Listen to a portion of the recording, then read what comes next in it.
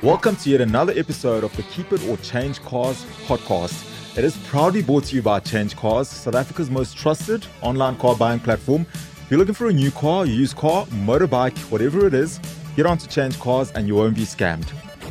We proudly also endorse Discovery. If you're looking for insurance, I'm under Discovery, or you? Of course. We'll get you on there soon enough. No, I think it is 3 for 3. Really? Awesome. Now we've got Adam Ford again joining us. Adam, are you well? Good to be back. Good Michael, good to see you again. Appreciate having Adam me. Ford, Michael Pursuit, the owner of Change Cars. Welcome. The proud owner of Change Cars. Proud owner. And proud to have you as the host. Thank you. So let's get into it. Our first question is from Selwyn. He's 47 years old and he's self-employed and he's from Nelspruit in Mpumalanga. Now, That's probably drives a bucky. Yeah, well, exactly. Smart. He does drive a bucky, actually.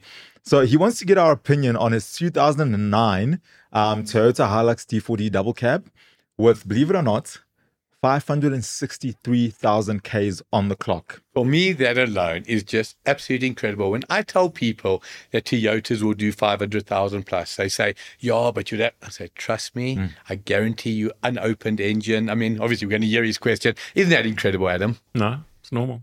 Okay. It's normal. So people don't think that's normal, right? Yeah. People fuss about 200,000 Ks, 300.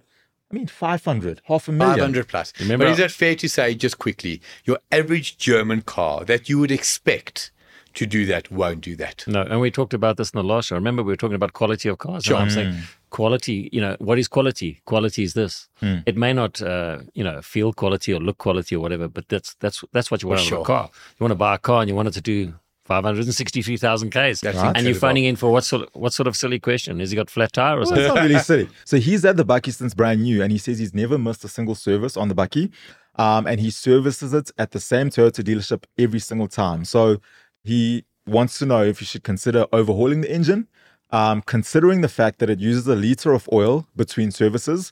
There is no smoke in the car, he says, and he says performance has improved over time.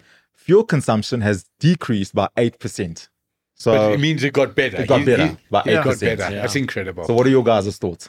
I would say just keep on driving it. There's a lot of European cars, that would put in a liter of oil every time you put petrol in the car. Oof. So 1 liter in 10,000 kilometers is absolutely nothing. If you weigh up the cost of it, if you're going to rebuild an engine, something like that's going to cost you maybe 50, 60,000 Rand to do it. That's a hell of a lot of oil you can buy. You can just buy yourself, if you're going to a Toyota dealer, go to a Toyota dealer and ask them for a couple of liters of their oil, the oil they're putting in it. Put it in the garage, check it when you need to just top it up. No, keep the car. Don't do I that. think what is key here, he mentioned the performance has not gone down. No. So that immediately says there's no fundamental problem with the engine. Sure. The fuel consumption has improved. It's very simple. That engine, for want of a better description, is so loose now. A liter of oil, as Adam said, is absolutely nothing. Yes, I remember a BMW 325 I bought in the mid-90s. I was using half a liter, one pint, every 1,000, 1,500 So kilometers. help me understand, where does the oil go? If it's Just not natural smoking? burn. Just natural burn. It's just going through the valves, going through the exhaust. So people say to me, my car's using oil, I must check it. Where's it coming from? There's only 2 places oil comes from. It either leaks on the floor or it goes out your exhaust. It's as simple as that. Are you focusing on Land Rover or are you focusing on the Toyota in this I've got a particular Land Rover. case? I don't have an oil leak yet. No, but really, if your car's using oil, 1 liter per 10,000 kilometers is absolutely nothing. When you're getting more than, let's say, a half a liter for every tank full, then it's something to consider, Sure. because then you'll have smoke coming out the exhaust. You're going to have pollutants going into the air, and that oil will end up in your air filters and create lots of other issues. That's when you sort of worry about it. But 1 liter in 10,000 Ks, nothing to worry But one of about. the things specifically someone said was there was no smoke. When people talk about smoke, am I right in saying generally on startup, escaping through valve stem seals on a petrol, Yeah. Little leak. hard acceleration? Big If puff a of car's smoke. using oil, you will notice it. Yeah. This car's not burning And oil. it smells foul as well at Correct, the back. correct. Yeah, no, nothing to worry about. Okay. Really nothing to worry about. What do you reckon you'll get there? I mean, again, it's not a, In terms of mileage out of the car. Yeah, how far? that engine should never give up. Well, eventually, obviously, like everything, it's a mechanical part, it will wear out. But it just goes to show good servicing and maintaining your vehicle, you can get longevity out of it. You're getting, he's talking 600,000 kilometers out of a car. He's got his money's worth out of that car when it clocked 250,000 Ks. Correct. From there to now, he's just reaping the benefits of it. So now I promise you, I deal in this. The Toyota Quantum 2.5 diesel, fundamentally the same engine as a 3-liter. It's basically the same thing. Million kilometers, Really? only the clutch done, and one diff. Not a gearbox, not an engine. And those unopened, things work. 100%. Day in, Tour day out. operator runs it between Joburg and Sun City, so predominantly open road mileage, but 1 million kilos. Selwyn, you've got 400,000 kilos to go before you even look at the record. Wow. Driving a car on long distance is always great for it because it's always at its operating temperature. The cars that are the worst cars is when Start. when I buy your granny's car. You know your granny's Toyota Taz that you drove and it's only done 40,000 kilometers and she's had it for 25 years. The minute you take it on the highway, it explodes and just drops its guts all over the highway. So the best cars are actually sometimes better to buy a car with high mileage. For sure. That's been done in a short period of time than one that's got no mileage that's done in a long period Now, of time. talking about petrol, for example, a 25-year-old car that's got 50, 60,000 Ks, you wouldn't be opening it up naturally. But if you took that piston and you could look at it, it will have carbon on top of that piston. Am I right? It's normal. It's absolutely normal from the pollutants that go into it, the combustion process. You will get that. But now that same Conquest, 250,000 kilos on the open road, would there be less carbon on the piston? Not necessarily. You must remember that the wear is what's on top of the piston has absolutely got nothing to do with anything, really. It's where the bore is worn and the piston to bore clearance is where your oil consumption comes from. And the only way you do that, I mean, we see that in my workshop, when we take engines apart and we measure the bore and measure the piston and see the tolerances there. And then there is obviously specified tolerances. If they're out of those tolerances, you need to rebore it and put new pistons in. But nowadays, we get engines, you take a part that's done 500,000 kilometers and there's absolutely zero wear in the bores. Of course. We just need to mention to Selwyn also that when he does want to sell it, Change Cars would still love to buy it. Of course. Of course. So Selwyn, do not overhaul, keep it and keep driving, correct? Correct. Lovely. Change Cars proudly endorses Absa Vehicle Finance for your dream car. Today's clearly a day for the legendary Toyota Hilux. Our next question actually is about the Hilux again. This time it's a 2.7 litre petrol, 2015. And the question comes from Faisal in Parys. Faisal wants to know what our opinion is on his fuel consumption. So he wants to know whether he's bought a lemon or not. He feels like the fuel consumption in this car is way, way too high. So he says, despite driving largely on open roads between Parys and Bloemfontein or Parys and Pretoria, he says he can't get anything less than 12 litres per 100. Is that normal for that engine? Wow. He gets 12 litres per 100 out of a 2.7 Hilux. You're doing well. He should enter it into one of those economy runs. He could win it. Because that's one thing about those 2.7s. They are very heavy on juice. I've got one of those buckies at work we use as a runaround. And my staff don't even want to use it. They used to. Can I borrow the bucky? Sure, take the bucky. And they come back on the Monday. I said, no, I don't want to use it again. Why not? Well, I just went and fetched a motorbike from a mate of mine, came back and I used a tank of juice. They're very heavy on petrol. Inherently heavy. That same engine, I spoke about the Toyota Quantum for our last question. The 2.7 VVTi is used in the Toyota Quantum as well. Yeah. Give you an example. Joburg to Nelspruit and a Quantum diesel. My drivers will get there with a half a tank of fuel. They will literally just get there. Well, on 3 tanks. Excellent engine in terms of longevity. The kind of mileage that the gentleman got out of his Hilux 500,000 plus. I think you will do that on the petrol as well. Mine's on 450,000. No problems. But the question specifically was regarding his fuel consumption. Has he bought a lemon? He's bought a sweet lemon. So his lemon is quite sweet at 12 litres per 100. You know what? You're getting a bulletproof, reliable car there. So you're spending a little bit more for fuel, but you're not spending it on the maintenance of it because they're really good cars. You could have bought something else that was a bit more fuel efficient, but you'll spend money on the maintenance. So, it swings and roundabouts. And it's often people don't realize that. For every negative, there's a positive. I often use a saying in the motor trade, if the one was definitively better, the other wouldn't exist. You got a petrol and you got a diesel. If there was no pros to the one and only cons, the other wouldn't exist. You know what I'm saying? So very true. I do like the car. And Faisal, 12 litres per 100, well done. You've got a light right foot. He mentioned lemons. Now we want to talk about lemons. Every manufacturer has a lemon. And one of them, Toyota, I can remember. Do you remember the Toyota Innova? Innova, yeah. Innova, however you pronounce that. Please, when you come on the show, pronounce no, I'm joking. Innova. Yeah. That was a lemon. Why? Because it had the wrong engine in it. It had the 2.7 petrol engine in it. 100%. And people bought it and they drove them for a couple of months. 7-8-seater, if I remember. It was like 7-8 100%. seater. Yeah. But again, just never worked. It was ugly. Yeah. That didn't do it any favors. But had a gas guzzler engine in it. 100%. Completely the wrong engine. I didn't even think about the Innova. Yeah. That's a lemon. Although it's a great car, but it's not one you want as a family car because you can't afford your kids' school fees because you're putting so much fuel in that thing. Having said that, if you've got a big family and you're looking for a 6, 7, 8-seater in the 80,000 Rand range today, there are quite a few of them on the market. Never been popular. It's not an Avanza type popular. Yeah. But it's got a distinct noise, that engine, if I remember. It's got a high revving, like a whine. Yeah. Has it got a viscose fan? Yeah. That's why you hear that. Just idles like that. Yeah, it sounds nice. Sounds nice. Sounds nice to you. I don't like it. Looking to buy a new or used car? Visit changecars.co.za. So our next question is from Lehonolo.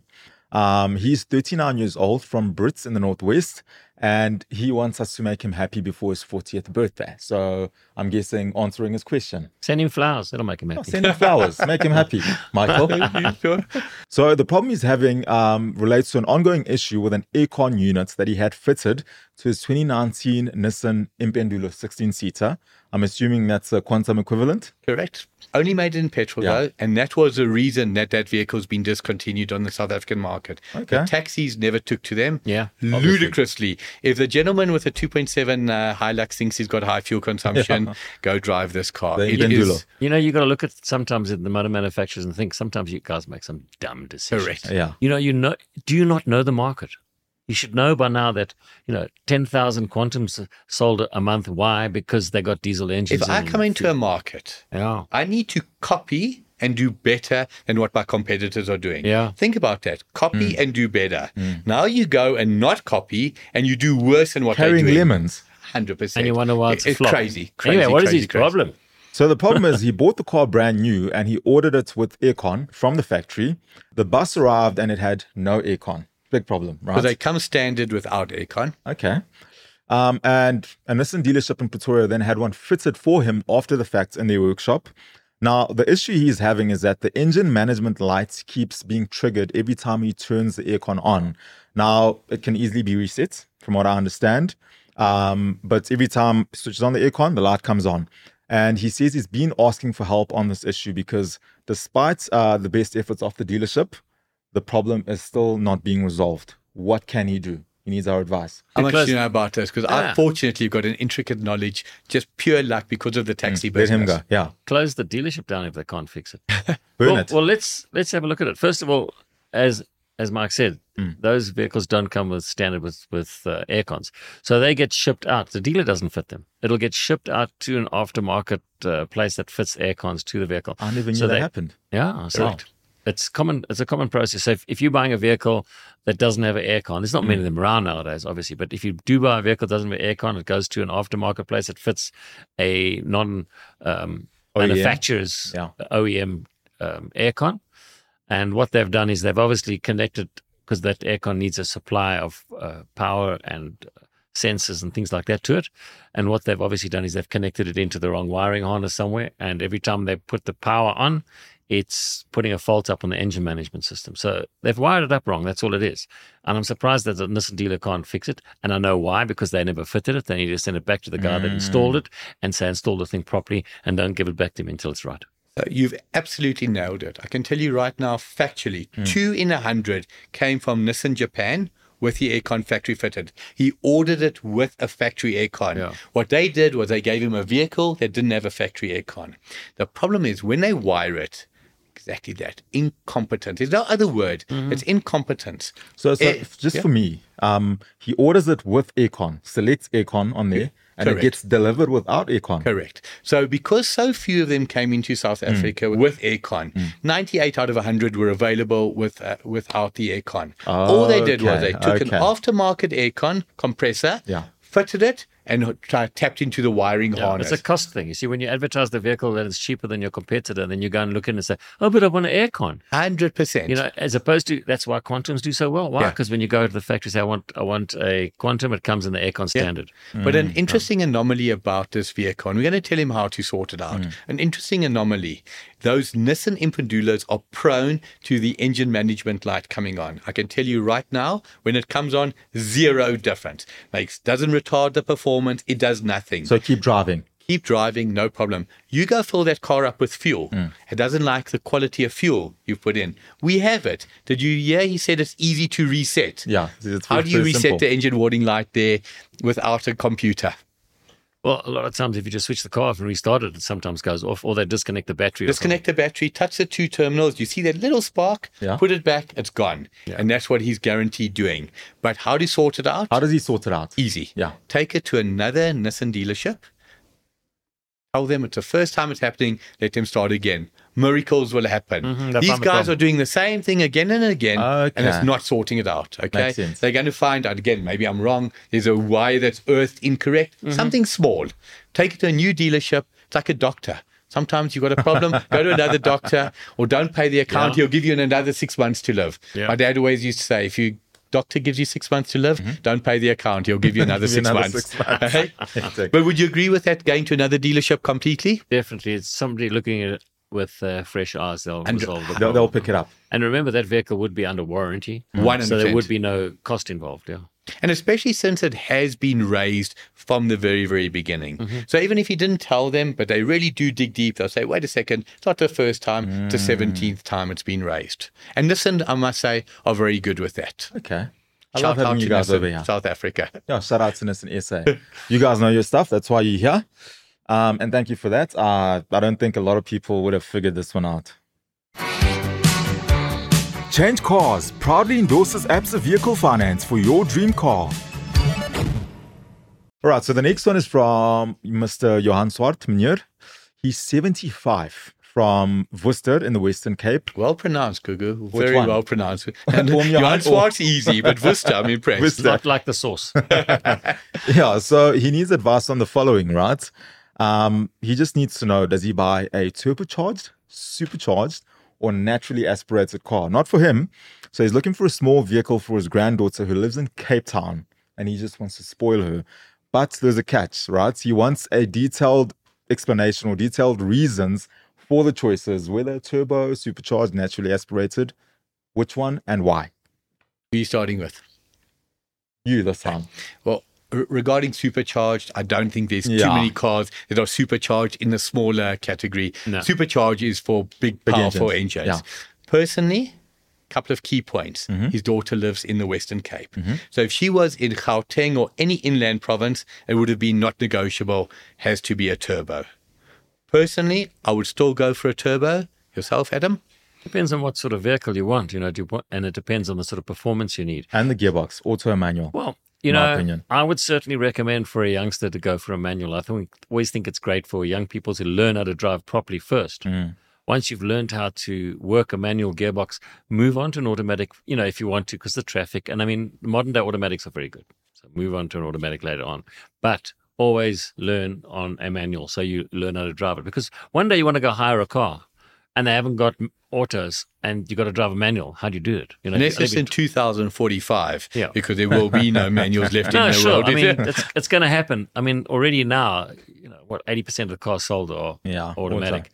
I would say Western Cape, you don't need all that performance because you're at sea level. You've got enough performance out of a car. You buy a small car that's reliable, that is fuel efficient, and it's trouble-free. Modern-day turbo cars are very reliable. They're fairly good. But do you want to give a youngster a car that goes like a rocket, or do you want to give a youngster a car that's reliable, more than enough performance? So it all depends on budget. You can go for anything from like a Suzuki Swift, Suzuki Baleno, which are non-turbocharged cars, or you can go to turbocharged cars. Like, you could get a SUV like a VW T-Roc or something. It's a 1 liter turbocharged But engine. if you took the Suzuki Baleno, which I think is an exceptional car, you can buy that car. Or the Toyota Starlet. So the Toyota Starlet, magnificent car. The Suzuki Baleno, same car mechanically, but I personally just like the Suzuki more. I think it looks nicer and it's got a bit more tech. But let's use the Baleno as an example. Take a Toyota Urban Cruiser, take a Suzuki Brezza, take a Nissan Magnite. What else would you? Kia Picanto.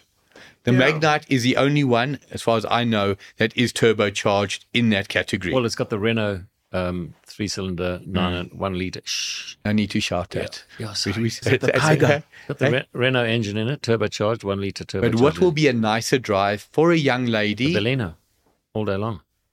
I've driven the Magnite, not a great car. Tinny. Not a great car compared to the Kiger.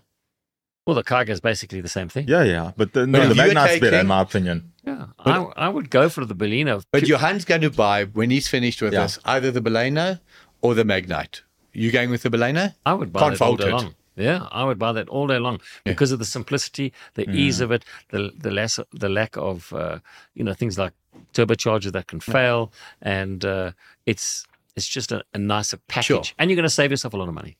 Now, Johan asked specifically why we would say normally aspirated, why we'd say turbo. I think you've covered it there. The turbo is just one more thing that can go wrong. And sadly, if I say to you, what is the number one reason, in your opinion, that turbos fail? It's most probably lack of service. It's probably because the one thing a turbo always wants is nice, good, clean oil. Sure. And manufacturers have these long service intervals on cars, which they do because when they're new, then you can give you a 15,000 kilometer service interval. That means under warranty, they give you, let's say, a 60,000 kilometer service plan. They only have to do 4 services. If they do it every 10,000 Ks, way better. That's six services. It costs them more. So one of the biggest problems with turbo failure is, of course, lack of oil changes. But for me, it's something else. Driver abuse. You're driving on the highway to Bloemfontein, to Pretoria, driving at 120, 130. That turbo is spinning at anything up to 200,000 revolutions per minute. A turbo works hard. The guy pulls into the Shell Ultra City. He's just been driving at 140. Driving hard, what does he do? Switches it off. That turbo is boiling. You get home, you get to the garage, let it idle for 30 seconds, okay? We've got turbos on Mercedes Sprinters, buses, 50, 60, 70,000 kilos. Turbo's gone. Same vehicle, 400,000 kilos. Turbo, not giving a day's trouble. How do you treat it? How do you compare those two? But you understand what happens when you switch the car off. You get a thing called heat soak.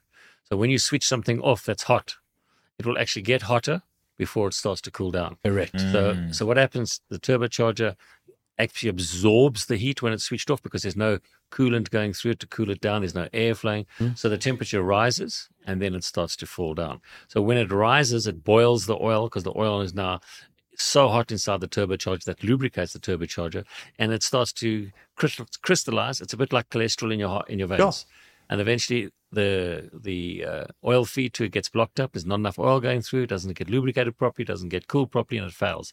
Modern day turbochargers are good. A lot of them are good for 200,000 Ks, but some are 50, 60,000 Ks. I'm busy fixing an M4 at the moment with 2 turbochargers at 75,000 Ks. Yes. They're kaput. Why? Obviously, it's an M4. People don't don't drive M4s. But now something interesting as well.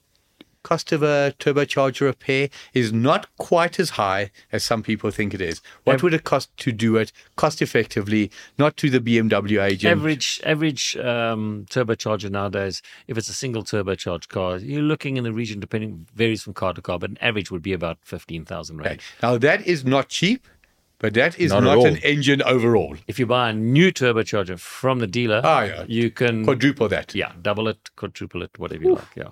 That can be very expensive. Okay, so have you learned something today, Guga? I've learned quite a bit. We've tried our hardest. That's what 30 years ahead? Yeah. Combined. 60. So our viewer listener should go and buy a normally aspirated car like a Baleno, even something like a Honda Jazz. But I'd also add, guys, like that. Naturally aspirated cars with automatic gearbox, especially small capacity engines, they can be dogs at times. You might want to buy it in manual. If you're used to driving an M3, definitely. But if you've got, the grandchild who's 18 or 21 or whatever, they won't know the difference. They don't want a race car. They want a car that gets them from A to B. That's lights on fuel. Most girls don't drive around like lunatics. It's the boys that do that. So the girls fair. just want something that's good, reliable. They can go out with their mates for a jol and know it's never going to break down them, not going to give them hassle. Take away all the sort of things that can fail on it. But again, Johan, for his granddaughter, firstly, I think it's a lovely gesture, but he's got lovely choices. Yeah. If you said to me, can he go wrong with a turbocharged vehicle? Definitely not. Will he go wrong with a normally aspirated? No. Definitely not. Manual or automatic? Same thing. I would say a nice You prefer manual? 1.5 liter, 1.6 liter, 1.4 liter, normally aspirated thing. You'd have a on great car. changecars.co.za. I I'm think sure there's you a couple find a bunch of available. them, eh? Yeah. I'll even find Look it at the for website. Guys, thank you so much for your time. It really, really is invaluable. I appreciate having you both in here all the time. And if you need any motoring related advice, whether it be car advice, bike advice, insurance, whatever it is, email us podcast@changecars.co.za and we will do our utmost best to answer your question. For South Africa's best motoring content, catch all things motoring on DSTV channel 189 and on YouTube. New episodes every week.